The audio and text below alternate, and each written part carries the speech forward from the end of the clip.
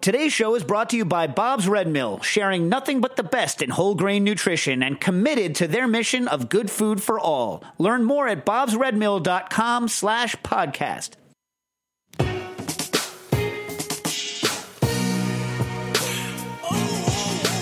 Thank you for listening to Heritage Radio Network. We are a member-supported, nonprofit food radio station.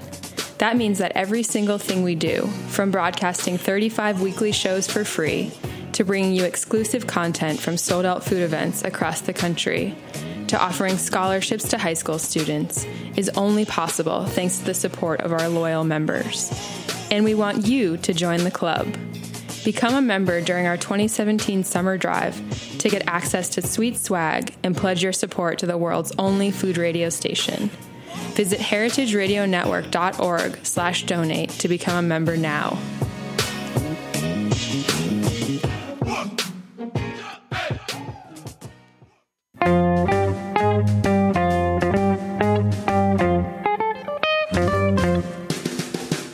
Hello and welcome to Cooking Issues. This is Dave Arnold, your host of Cooking Issues, coming to you live on the Heritage Radio Network every Tuesday from roughly 12 to roughly 12:45 from Roberta's Pizzeria in Bushwick, Brooklyn. Joined as usual with Nastasia the Hammer Lopez. How you doing, Stas? Good. Yeah, you have a good week. Yeah, we also have we don't have Dave in the booth today. We got Vitor in the booth. How you doing? Hey, man. Doing well. Doing good. We have special guest Nick Wong, formerly employed, currently unemployed cook. So if you have any unemployed cook questions, call that too. Or if you need a cook. Or if you need a cook. Like a private home chef. Wait, are you moving to Milpitas? Where are you moving to? I'm moving to nowhere right now. I'm just hanging out in New York for a little bit. Oh, cool. All right. But he's willing to move. Temporarily. If you pay for his lodging. Why has it got to be Milpitas? Always with the Milpitas. Well, I don't know. Always Milpitas. Always Milpitas. Yeah, Booker hates the... Oh, speaking of... special guest. It is International Take Your Kid to Work Life. Is it? That's what I'm... yeah, it's like my whole life right now. So we have Booker Arnold. You might know him from such things as having a bar named after him back in the day. Booker, how you doing? Not much is going on, but now that I don't have school anymore, it's real. I consider that a bonus, and now I do no work at all. Yeah, I see. Work is not my thing. It's not your jam? Yeah. Work, academics, goodbye. So listen, Booker, you were the reason that the family went vegetarian recently. So pescatarian. Pescatarian. Dax is now what he calls a flexitarian. So Dad would... Yeah. But Dad refuses because he still loves meat products. So your dad eats meat? Yes, he does. Even though you guys don't eat meat? Yeah, even though my brother is not supposed to have meat, when we went up to my aunt's house in Connecticut, there was bacon at the brunch, and your brother ate it. Even though it looked so delicious, I still reminded myself, Booker, you don't like it how animals are killed for the meat, so you are not going to get your food from animals who were killed. And then Dax took a slice, and then when no one was looking, he went, except me, he ran into the bathroom, closed the door, but there was a tiny crack on, around the door corners and sides. So I watched him eat the bacon, and I'm like, Mommy, Dax was eating the bacon even though he's not supposed to. It's his choice. If he wants to eat the bacon, he eats the bacon. If he doesn't want to eat the bacon, but it's not cool if he says, I'm still a vegetarian. He said he was, and then not cool. And then... So if you have any recently vegetarian questions or any being a picky teenager questions, you can call those... I'm super picky. Yes, you are super... I'm so picky that my mom doesn't let me get anything, not even ice cream, because it's summer. Oh. Well, because you only eat complex carbohydrates. Yeah. That's all you eat. Like crackers. Yeah. Is cheese a carbohydrate? No. Cheese is not a carbohydrate. But you don't eat that much cheese. What about... Fruits are not carbohydrates, are they? Sugar. Fruit's basically just a pile of sugar held together with some pectin. It's healthy. What about apples? apples are basically a bunch of sugar and water held together with some pectin and hemicellulose, couple nutrients. A little Apples bit of are acid. well known for reducing the risks of many kinds of cancer. Okay, I'm glad you said that, but that's a lie. That's what we like to refer No. to as a lie. Don't get An apple. You know what an apple a day does? keeps the doctor No, away, an right? apple Right, a day Booker? sells an extra apple a day from the apple industry. Is what an apple a day does. I'm all for eating an apple a day because I think apples are delicious, but don't eat apples for any freaking health reason. I mean, Nick, where are you with? You're with me on this, right? It's an extra way to get an apple into your diet. So Yeah, I'm for apples. Apples are good. Apples taste good. But I know. Look, let me ask you a question, Booker. Do Yeah. you think that apple farmers don't go to the doctor? Or is it that more than one apple a day, then the doctor comes really quickly? It's like a bell curve. Like one apple a day, no doctor. I don't 0 know. apples a day, doctor. Too many apples, doctor. Is it Well, like one? But then what size too apple much- are we talking about? Too much of anything is bad. That is true. That is true. correct. I've never heard Booker bust out the about moderation. Hey, speaking of too much of anything is bad, I used an excuse in my old school. Too much homework is bad. In 3rd grade, I got tons of homework. That was also 3 years ago, Booker. So No, it was 6 years ago. All right. Well, then why do you still remember? See, this is what I'm talking about, people. When you have kids with long memories, that they never remember the nice things you do for them. It's only the punishment. Booker can remember punishments Can you from remember like every 10 years single ago. punishment? I remember in kindergarten getting sent to the naughty corner for calling the teacher obnoxious. Yes. Well, I'm sure she was. Anyway. Okay. Now, Booker, we got to do some cooking stuff. Okay. I was only 6. All right. Cooking. Right. From here on out, we're talking cooking. Okay. Okay. All right. So we had a bunch of questions we didn't get to last week. So let's should we start for once in our life with stuff from Booker.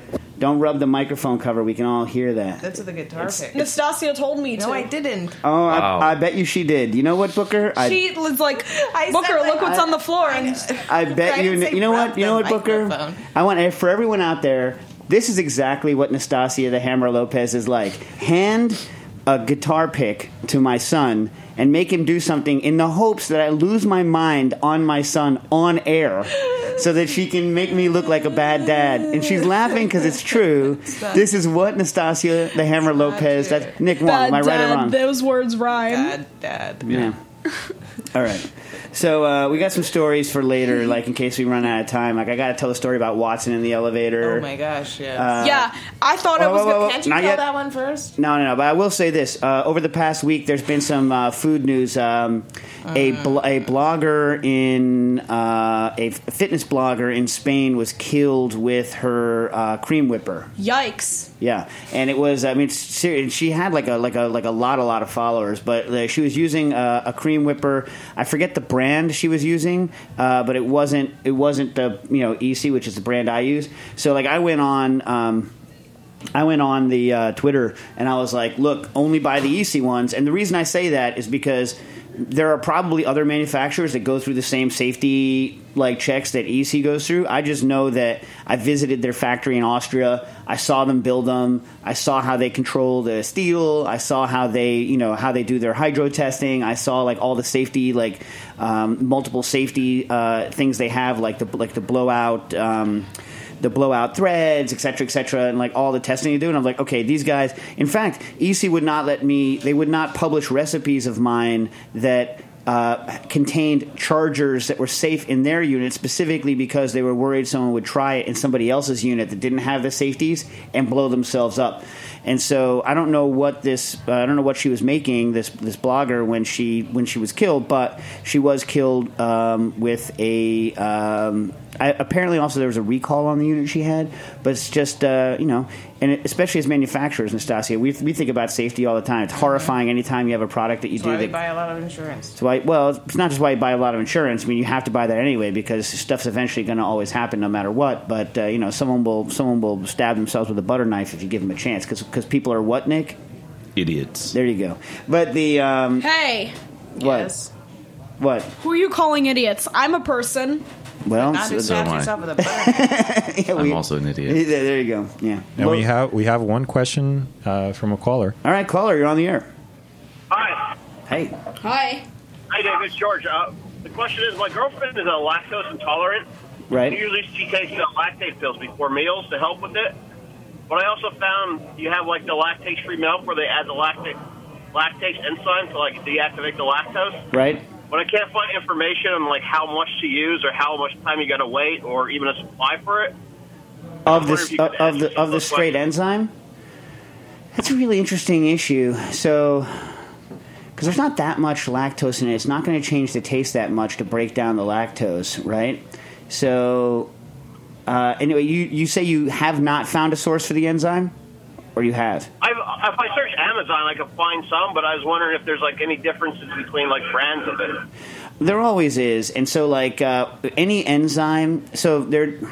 For instance, when someone says, like, I'm most familiar with the enzymes I use, like Pectinex to break down pectin. So, like, there are, like, Pectinex is actually a whole bunch of different enzymes, of which some are pectinases and some are hemicellulases. And, like, so there's a bunch of it's not just, like, one enzyme. It's a bunch of different enzymes. And even when you have a singular enzyme, which lactase may or may not be, probably is, I don't know, but even when you have one singular enzyme, what they do is they rate based on the activity of it. I haven't looked at it in a long time, but for instance, when you buy, usually what you do when you buy an enzyme preparation is they're standardized to a certain level of activity. That's how, like meat glue is sold, for instance, transglutaminase. So what they do is that's only one enzyme, but they standardize it to a certain level of activity so that you can dose it out all the same time. So presumably, like if you find one brand and stick to it, I've never bought any. I wonder whether Monitor's Pantry guys can carry or have carried any of that. But it's interesting. I also wonder whether they add the lactase before pasteurization to the milk, or whether you still have active enzymes in that milk. Be an interesting question. I don't know. If they add the enzyme after the pasteurization step, then odds are you still have good enzyme in that milk. And I don't know whether there's enough residual enzymatic activity to like bust down more milk or not. You know what I mean? And you wouldn't necessarily want to run a test on your girlfriend's GI tract to find out. But that's an interesting question. I'll try to look into it. Do me a favor. Tweet me back. Next week, I won't be here. I'll be in Ireland. So, like if you remember, like the week after, like the drop. Plus, the radio station is closed for the 4th. But just drop me a line, and I'll try to check out on Twitter, on Cooking Issues on Twitter, and I'll try to find a supplier of that stuff, or maybe someone in the chat room has a supplier. All right, we'll do. Thank you. Thank you. All right. So, so we have the EC Whipper, and the other one that came in is that now people are anti-coconut oil again. It's so crazy, man. I know, that's great. I love it. You know what? The thing is, I've gone through so many of these cycles in my life. Butter is terrible. You need to eat only margarine. And then they're like, margarine is terrible. You need to eat only butter. And I'm like, what? Like, when you see enough things change, like back and forth, not just change, but go from being the bad guy to the good guy to the bad guy to the good guy, it's like, just ignore. If you want to use coconut oil because you want a solid fat, then use coconut oil because you want a solid fat that's a vegetable fat, right? Right, Nick? Hold on a second, right? Yeah. Yeah. What do you want, Booker? Margarine tastes like cardboard. Yes, you know why? When margarine goes rancid, which often it does, rancid oils taste literally like cardboard. And Booker used to make fun of me because he used to always throw margarine in my shopping cart just to mess with me. He knows I hate it. He knows it tastes terrible, and he would always buy this one specific brand, Happy Boy. Yeah, the boy is happy because he's cheating you. yeah, because he's selling you something that tastes terrible, and you're paying money for it, right? Happy boy, huh? Yeah. The boy is happy because he's like, ooh, I cheated a lot of people with my disgusting margarine. That's right. That's right. Well, at least people have trained him somewhat well. Anyways, so here's our first question in. This is Judy from Malden.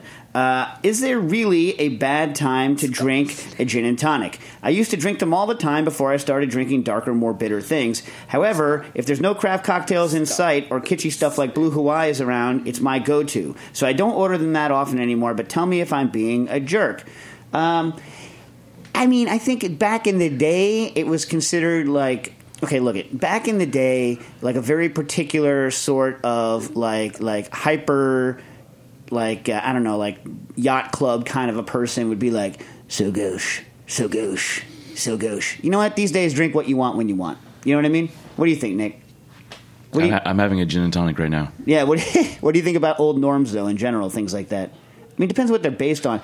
In reality, like, those kind of norms, I think, are based on this old, like, pretty, like, white male English society crap. And pretty much that whole society, like, if it got knocked down 30 or 40 or 50 or all pegs, it wouldn't be a problem. No offense. You know what I mean? But it's like, so I don't think it's a problem to go against that norm. I don't know. What do you think, Stas? Well, what about like how the Italians have their aperitivi and their digestivi? Like that stuff can't really be messed with, can it? Okay, so here's what I think about that. I think that the Italian, that culture is hilarious because they literally, if you had a gin and tonic when they were having their, I think we've had this discussion, but if you had a gin and tonic while they were having their aperitivi, if you had that, right, they would be like, you're an alcoholic. I'm not even drinking.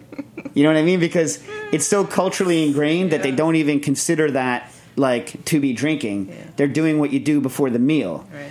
And so, like, those cultures, I think, like, I see, like, a pretty bright line difference between, like, just, like, a culture where you're, like, you go through specific rituals versus a culture where it doesn't seem to me that culture is a way to distance yourself from somebody else. It's not like we all wear white after a certain day in the summer, but before a certain day, so that we can prove that we are a certain group of people. I don't see that the aperitivo culture is like that versus the gin and tonic kind of thing. I think is more just like a show whether or not you were part of a certain class or not. And I think all of those cultures pretty much, I mean, I don't care about them. You know what I mean? Mm-hmm.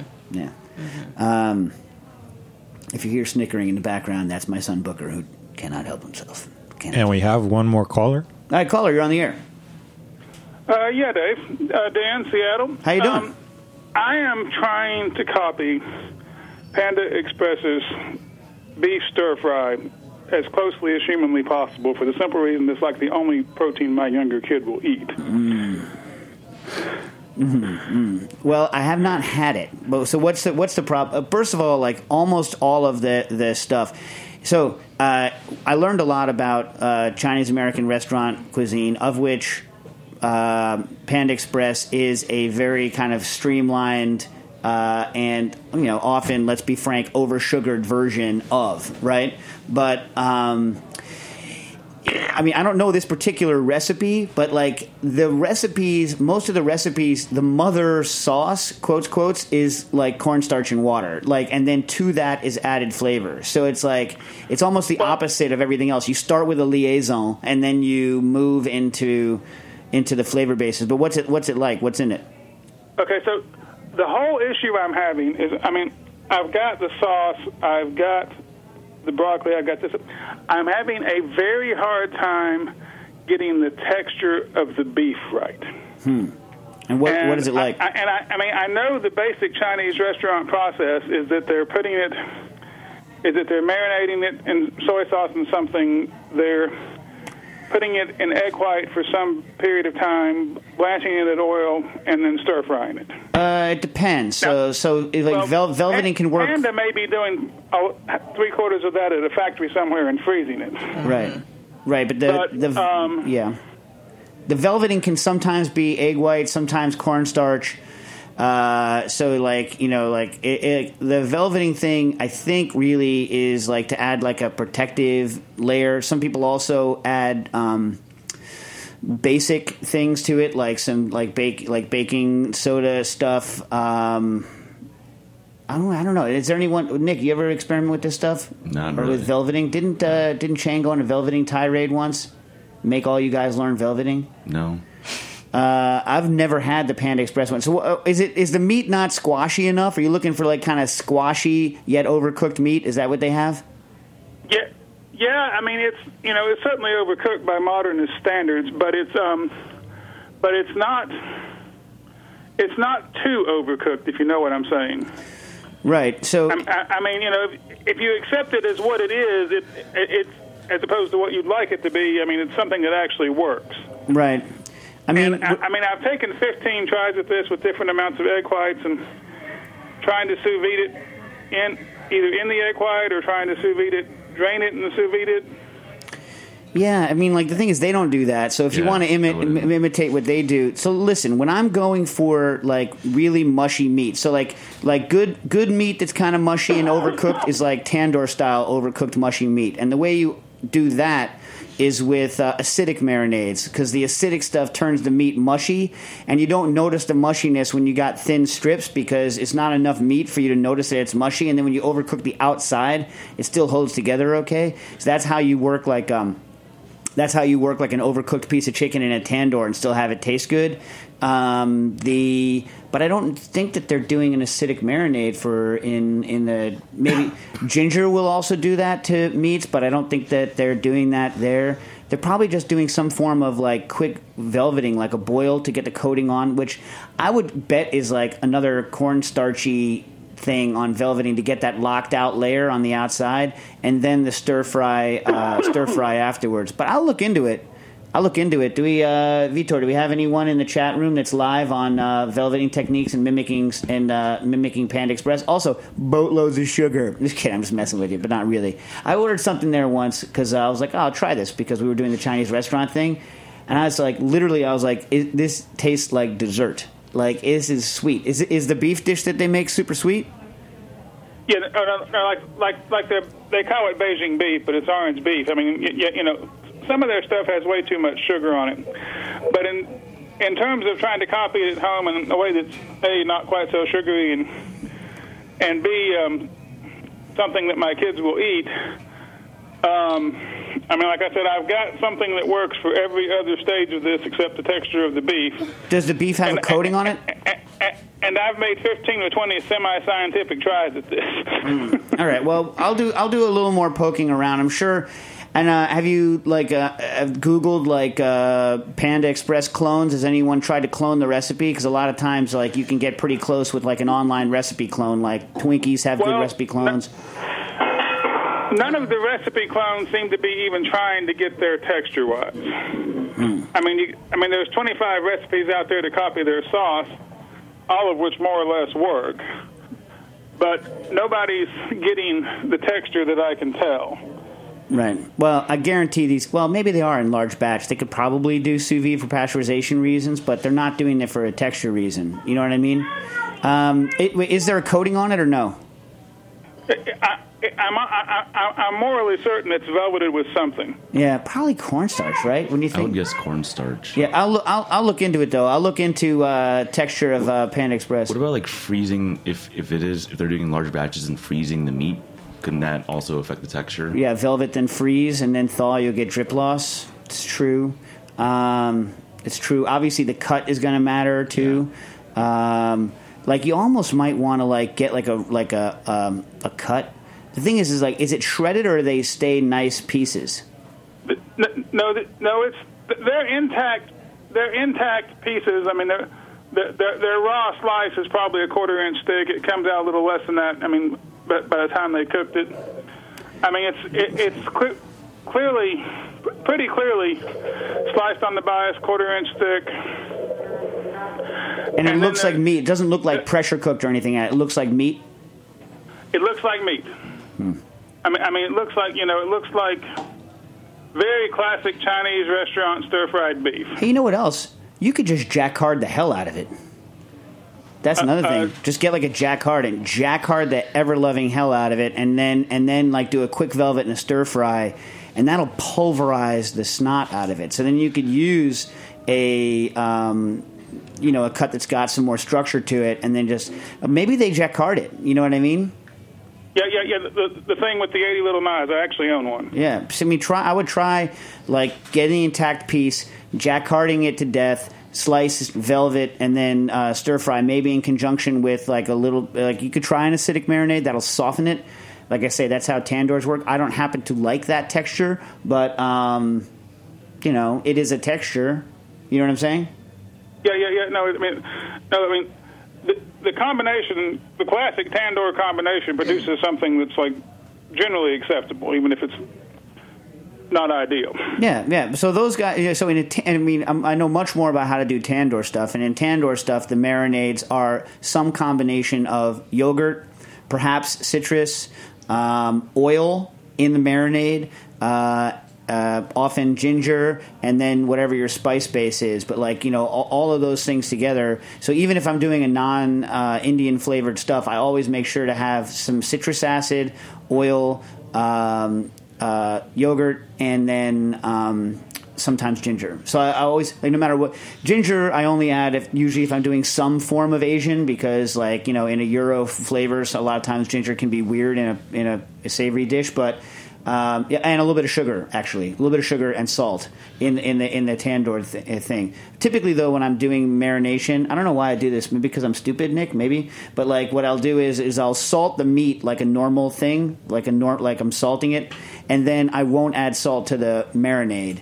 And then unless I'm making a lot of marinade, because I'm usually using small amounts of marinade in a vacuum bag, and I think it's easier to get salt on the meat than it is to get salt in the marinade, but it could just be that I'm a moron. I don't know.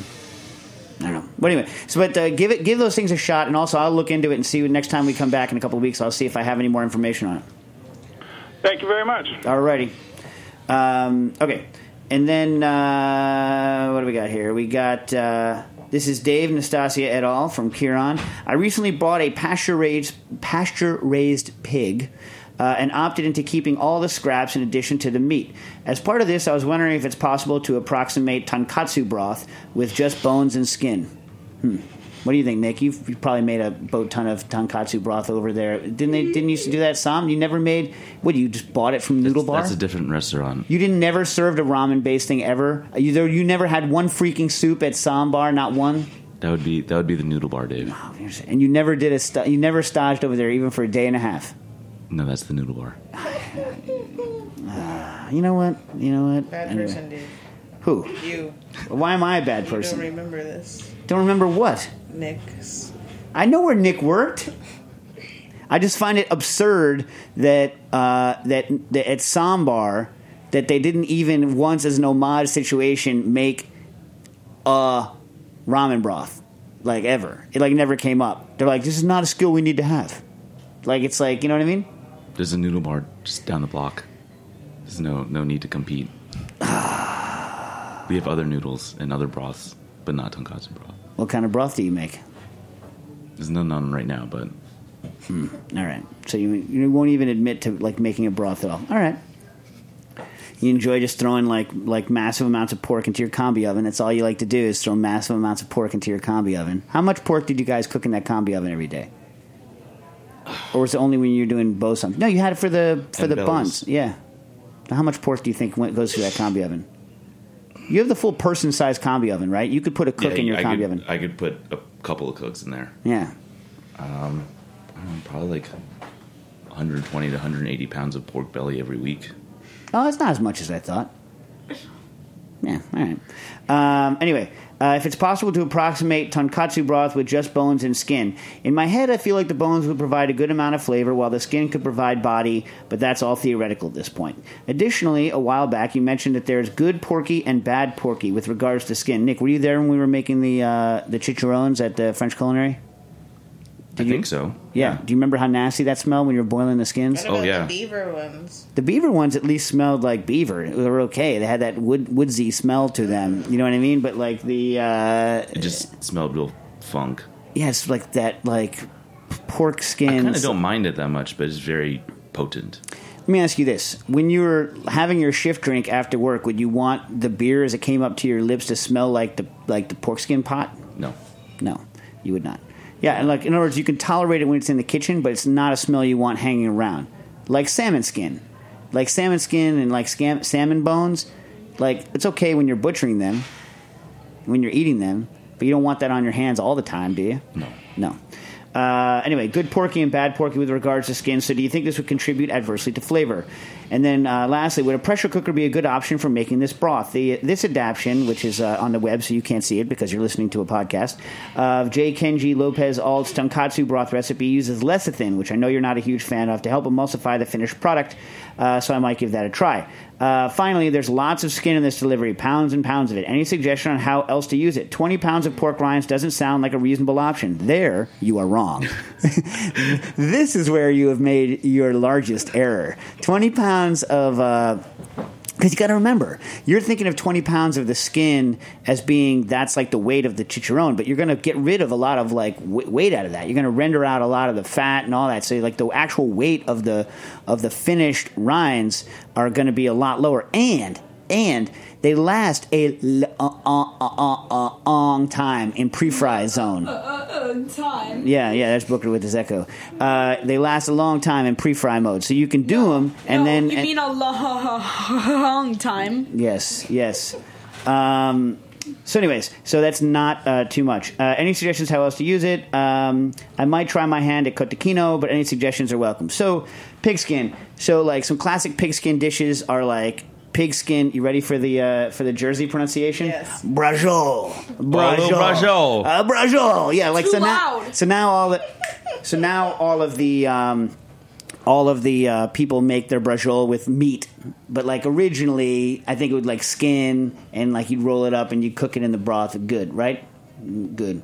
Although my stepfather used to make something with skin or have something made with skin called, I don't even know what it is. He has an even weirder. It's his English speaking pronunciation of his like maiden aunt's like crazy American, but like one generation removed like Southern Italian, right? So who knows what it actually is?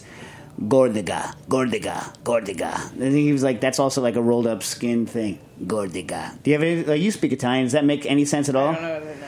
I don't know. Ask some sort of Boston person. But yeah, cotechino is good. Here's what I'm going to say. I would make a whole bunch of pork rinds. But as for the broth, I mean, look, we bought really bad pork skin. It was like the pork skin that had been ripped off of like the 12th quality pigs and then like thrown into a case and frozen. And then like, you know, it was always like, you know how you ever been around a professional meat delivery area where like the guy throws the meat on the ground outside and it's thawing into the disgusting New York City sidewalks, and then they stack other stuff on top of it, and they always put the low item crappy stuff, like the cheap stuff if they're smart, like on the bottom, and that's what everything's dripping into it. That's where the pork skin goes in the delivery on the hand truck. You know what I'm talking about, Nick? They're the bottom of the totem pole. They're the bottom of that totem pole of nastiness. Now, when you're boiling those skins, they're completely nasty. They're completely nasty. They smell nasty. Now, maybe that nastiness would go away, but often I'm not a huge fan of completely. I mean, maybe you could skim the hell out of it or blanch it once to get rid of that initial funk. I would blanch it once, get rid of it, and then put it in. I mean, Kenji's tonkatsu recipe is like has like a lot of scrubbing of the bones anyway to get rid of the blood and everything. Because because he doesn't use roasted pork because he doesn't want it. He wants it to be blonde. He doesn't want it to be dark, so he uses unroasted pork.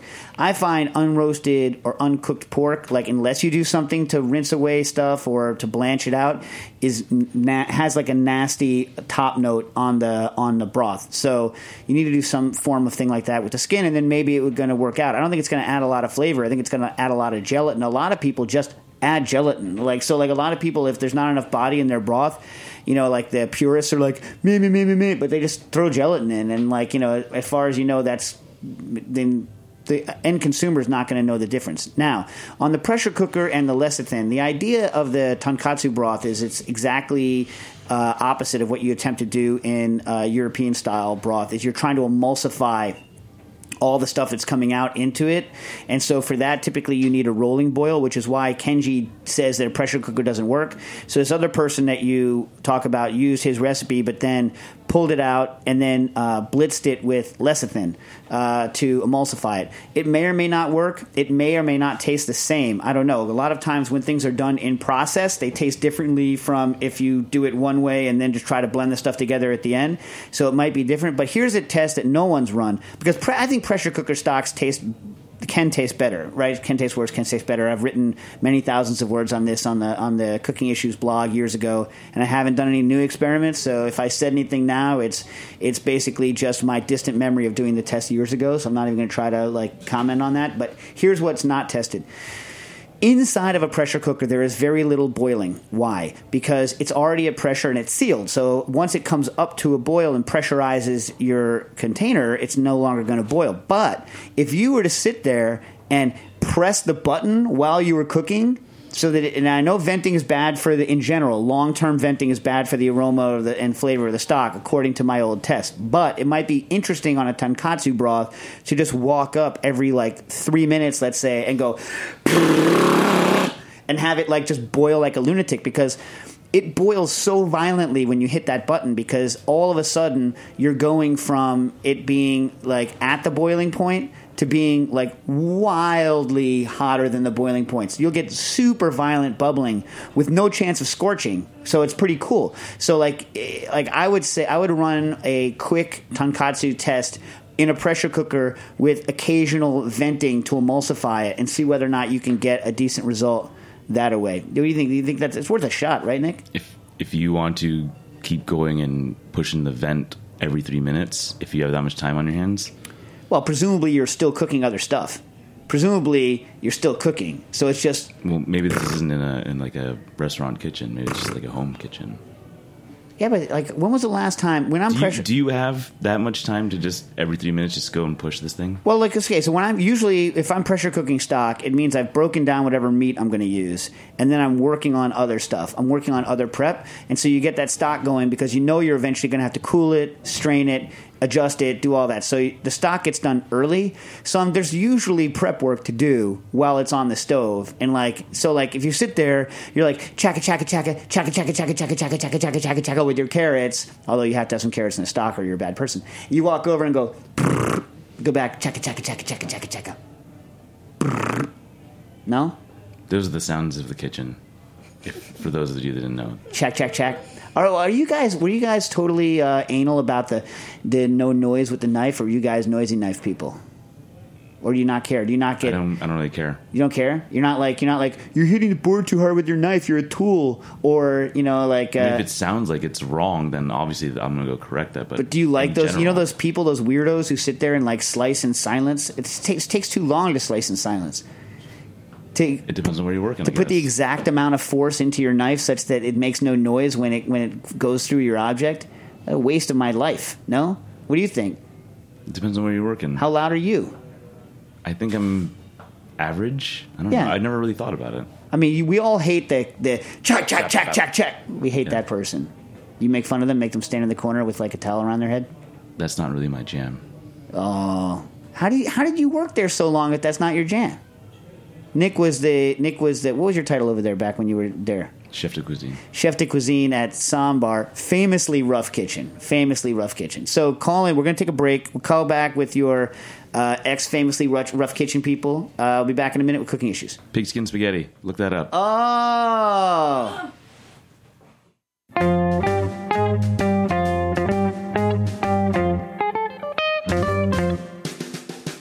Bob's Red Mill has been milling whole grains since 1978. When you mill whole grains, you get all three parts: the bran, the germ, and the endosperm. The bran, or the roughage, makes up about 14% of the whole grain. It's the outer skin of the edible kernel. It contains large amounts of B vitamins, some protein, trace minerals, phytochemicals, but most importantly, dietary fiber.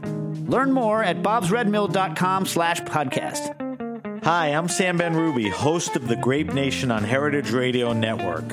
Tune in every Wednesday at 6 p.m. to hear some of the best people in wine tell you about what's going on in the world of wine. Support my show and all of Heritage Radio Network's programming. Go to heritageradionetwork.org and click on the beating heart to donate.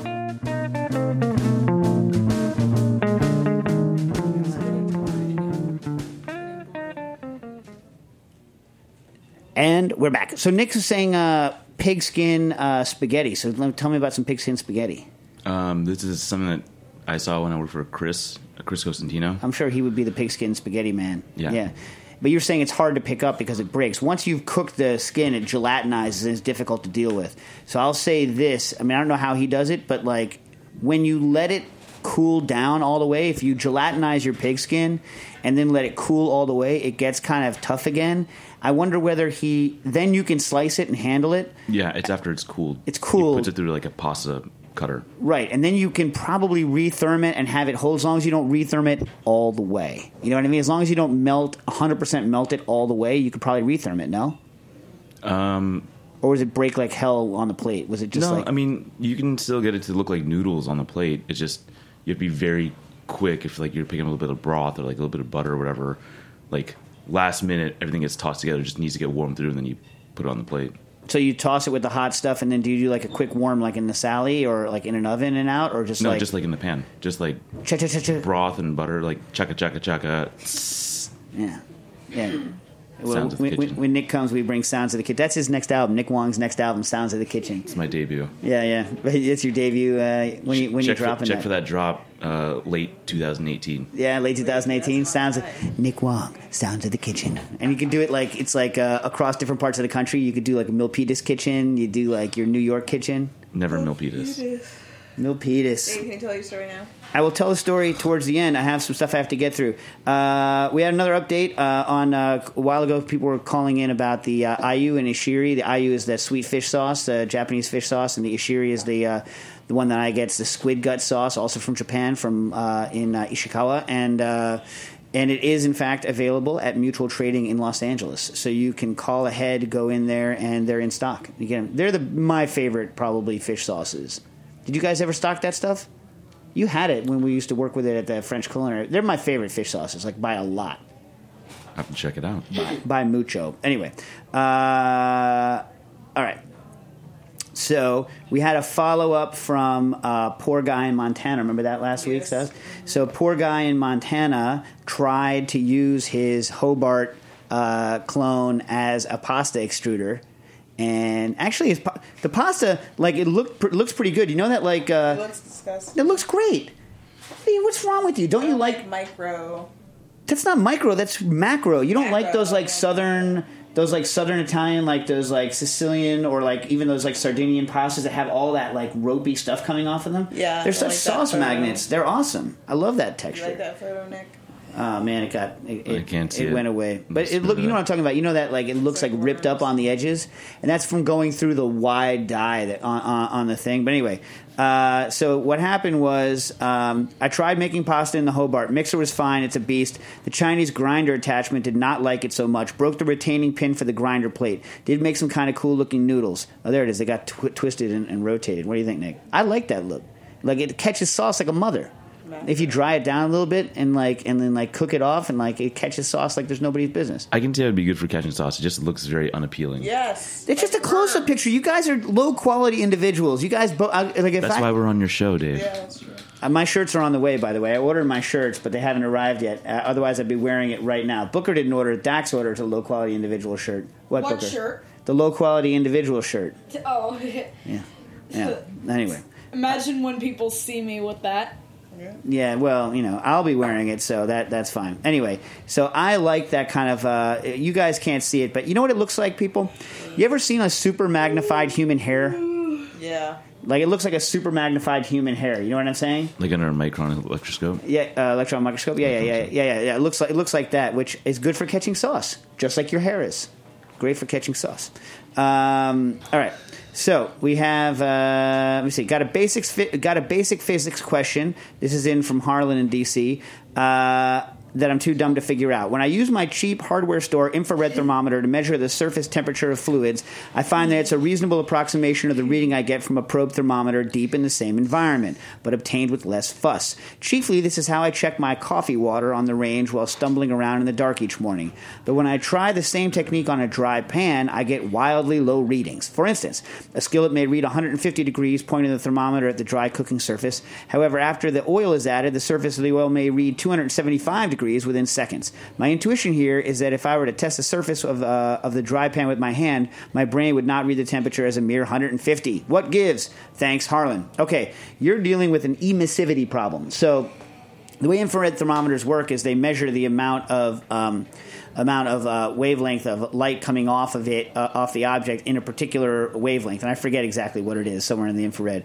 But every object, every material has a different what's called emissivity, and if that emissivity is different, you're going to get wildly different readings. So it's calibrated for a particular temperature at a particular emissivity, and this is another reason why. So most things in our life are that we measure for cooking are between 0.9 and 0.96, 0.98. So one being a black piece of construction paper, black, that's 1, right? And 0 is nothing comes out. It's perfectly reflective. It doesn't do anything, right? So the problem is that water, oil, all that is 0.9, so it's very close to 1. And they all measure relatively accurately. They're going to be a little bit different, but once you measure a surface, it will always measure that one the same way because the emissivity is, it stays the same on the surface from time to time. And by the way, you can get fancy pants IR thermometers where you can actually change the emissivity of the reading so that it'll correct for the temperature, but I don't know anyone that actually does that. Problem is that polished aluminum, polished copper, anything like this has very low emissivity. So if water is above 0.9 and oil is 0.95, then aluminum pan is 0.2, 0.4, you know what I mean? Lower, much lower. And so even a relatively dirty aluminum pan is still a lot lower emissivity than most foods that we do. And so it's going to read wildly different. So when you're testing pans, you can put a strip of heat-proof tape down. When I used to do it, I used to quickly just paint some stuff on it that I knew I could wipe off that was matte and that you could see it, but you cannot register the temperature of a bare metal pan accurately with an infrared thermometer. It can't be done. Another thing that people make mistake with a thermometer, and Nick, you've seen this. How many times have you seen this? Someone holds a thermometer 5 feet from what they're trying to measure, and they pull the trigger, and they think that the laser dot is telling them what the temperature is. No. What happens is every thermometer, and most of them have a picture on the side of a cone, and that cone, the aspect ratio is kind of what's being read, and so you have to imagine in your mind a cone coming out of your thermometer. So usually if you want it accurate, you have to get up on it. I have some very narrow spot ones that are very narrow, but most aren't. Most are pretty wide, and so you got to get closer to your object than you think. And if you're not, then it's just going to average whatever it's inside that cone that it's reading. So there you go. The 2 mistakes people make with infrared thermometers. The other mistake is to hand it to your kids and have them run around flashing lasers in people's eyes. That's the other mistake. All right. Okay. So we got, let's see what else we got here. Here's a weird one. I didn't have time to analyze this one, so see what you think, Nick. I'm a mathematician and was recently, this is from Tyler, and was recently surprised to find a mushroom recipe section on a colleague's professional webpage. I am perplexed because this is called a mushroom dough, a mushroom pie, but it doesn't make any sense to him. So we're going to analyze it. You ready, Nick? Okay. All right. So this is Yuna's mushroom pie. For the dough, 4 tablespoons of kefir. All right. You're all right with that. 4 tablespoons of kefir. 4 tablespoons mayonnaise. Okay, you with me? All right. 2 eggs. All right, just sinking in. Half teaspoon soda, baking soda. All right. Then 4 big tablespoons of flour. Now, why the hell are you measuring 4 big tablespoons of flour?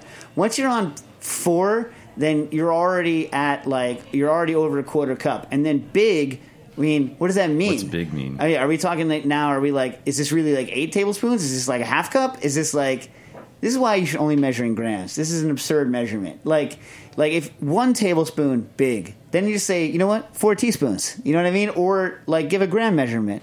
But 4 big tablespoons is exactly the kind of measurement that makes me want to punch myself in the face. It's it drives me nuts. What do you think, Nick? I also would like to punch you in the face. There you go. Because of this or for multiple reasons. But this is not helping. Yeah, it's not helping. Not helping.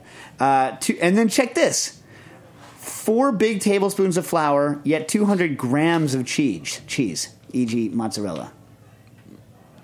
Right? Okay. Then you fry a pound of mushrooms, 1 or 2 onions in oil, add spices.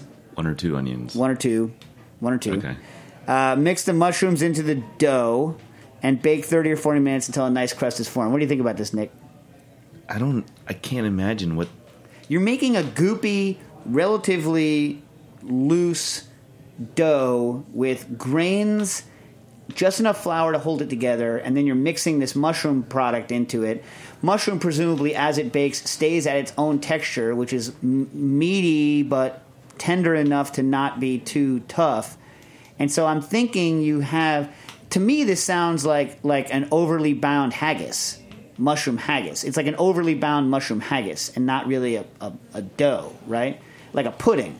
More like a like a hard pudding, like a spotted dick or something like this in terms of its ratios. You know what I mean? What do you think? I'm looking at Nastasia's face for the first time. What do you think? I looked it up when I read this, see what it looked like.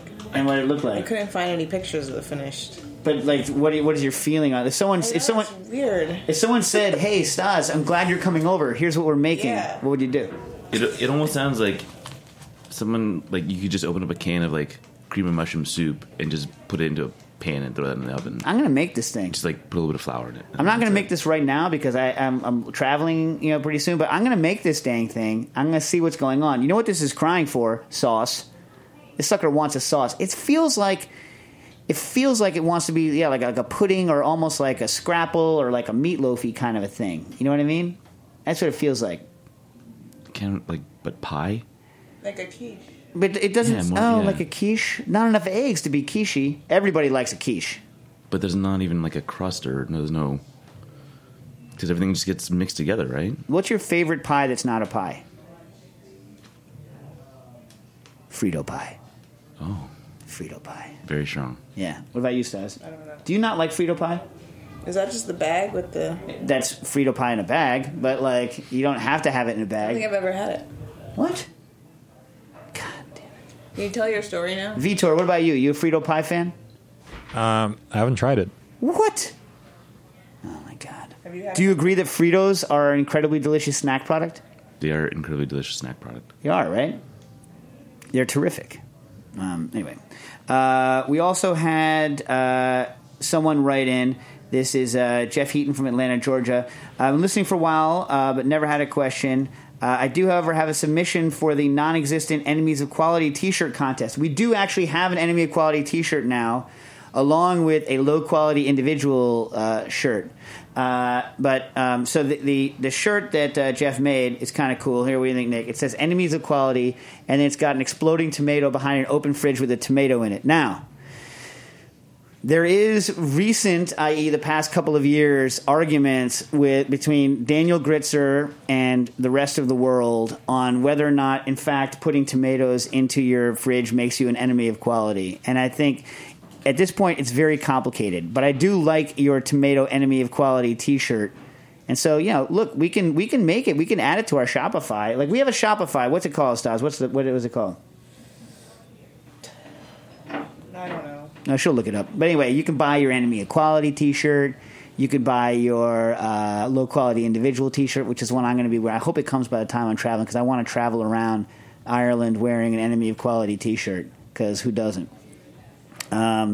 Also, quick update on the Spinzall. I'm almost done with the user manual, and we're still on track, Spinzall people, so it's looking good. Have you seen the new one? Booker and I have not seen any of the... myshopify.com. Yeah. So, anyways. All right. One more thing before I tell my story. Nastasia, you're going to enjoy this. There's you have the news feeds that come through on your phone, right? So, like, check this out. What? I think I saw it. Which one? Did you post something? Oh, no, that's a different one. Wait, okay. which one you're I can't remember what it is. Oh, check this out. So there's a recent study. The question is, if you die and no one finds your body, is your dog going to eat your face? Yes. Answer, yes. Yes. Dog is going to eat your face. Dog will eat your face. But here's what's interesting. It doesn't mean that they don't love you, because in the wild, a dog would eat your stomach. It would rip out your insides and eat your soft organs first. But pet dogs, by the way, tend to eat more of their owners than cats do. Although I do know someone who a cat ate their fingertip once. They chopped off their finger in the studio tip, and the cat was like, nom, nom, nom, nom, nom. And then they couldn't get it back, couldn't reattach it. But the dogs end up just like nibbling part of your face off and then not finishing it. And Do they eat the rest of your body? No. Do they go for the eyes because the eyes are soft? No, I think they're just trying to lick you awake, and it turns out you're dead. So they just like are like, and then they kind of nip at you, and then they're like, okay, that's kind of tasty, and then they like take some. But my point is, why not? I don't feel bad about that. Do you feel bad about that? If no one's ever going to find you? I mean, but like people are now worried about it. People are like, this is a thing. This is like published. People are worried about. Who cares? Who cares? Like, if you're gone, you're gone. You know, I hope I'm delicious. Like, I hope I'm tender and delicious for my dog. You know what I mean? Yeah. This is why I don't exercise, because I want to stay tender and delicious so that my dogs can have a good last meal if I happen to go when I'm alone with them. Speaking of dogs, this is the story Nastasia wants me to tell. Ready for this? Yes.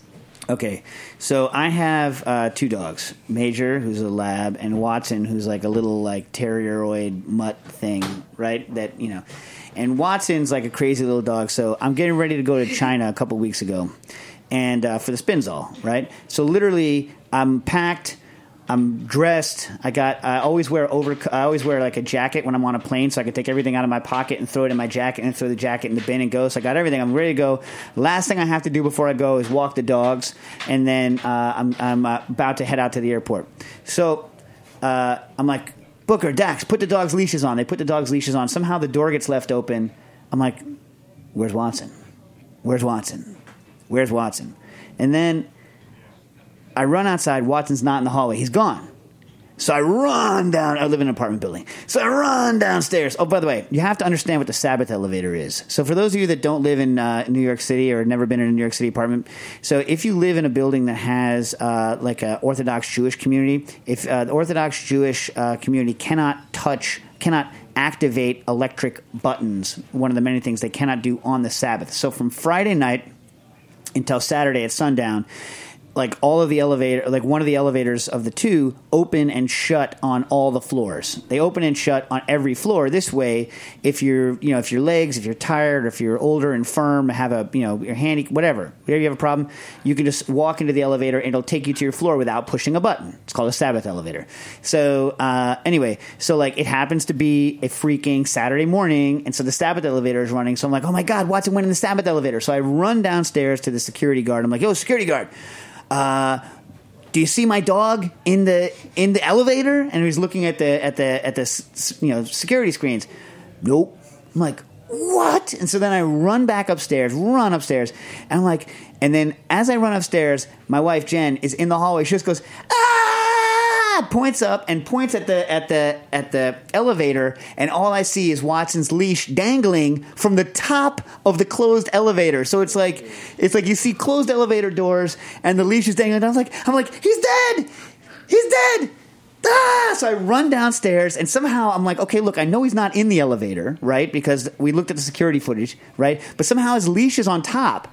So my rattled brain, because you're not trained to think logically, like when you're all freaked out, right? I'm like, he's on top of the elevator. So I had him recall the elevator, and I'm trying to like jam the door open because it won't stop. I'm like cursing and screaming, dropping F-bombs, and then trying to like chin up to yell up to Watson, who I somehow think is on top of the elevator. By this time, the manager has showed up. He's like, dude, there's no possible way that he's on top of the elevator. How's he going to get there?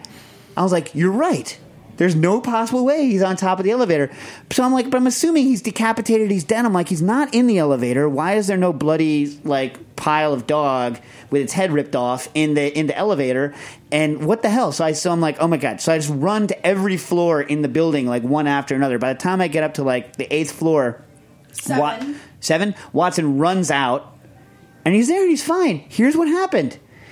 This crazy little dog, the door shut, and the thing starts going and ripping his head off. And so he's like, and he bit through his leash. Oh. He bit through his leash in like 2 seconds flat. Or the leash could have snapped. But how's it going to snap?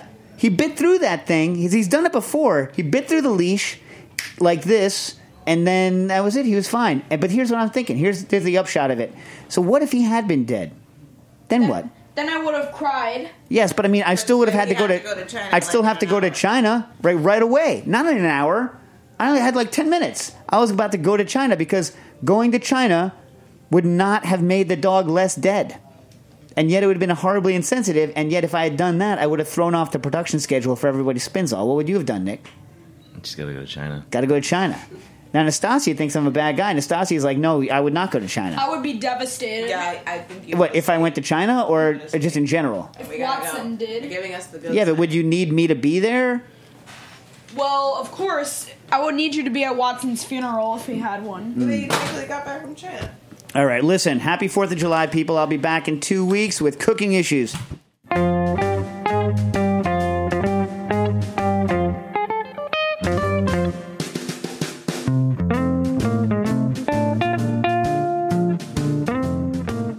Thanks for listening to Heritage Radio Network, food radio supported by you.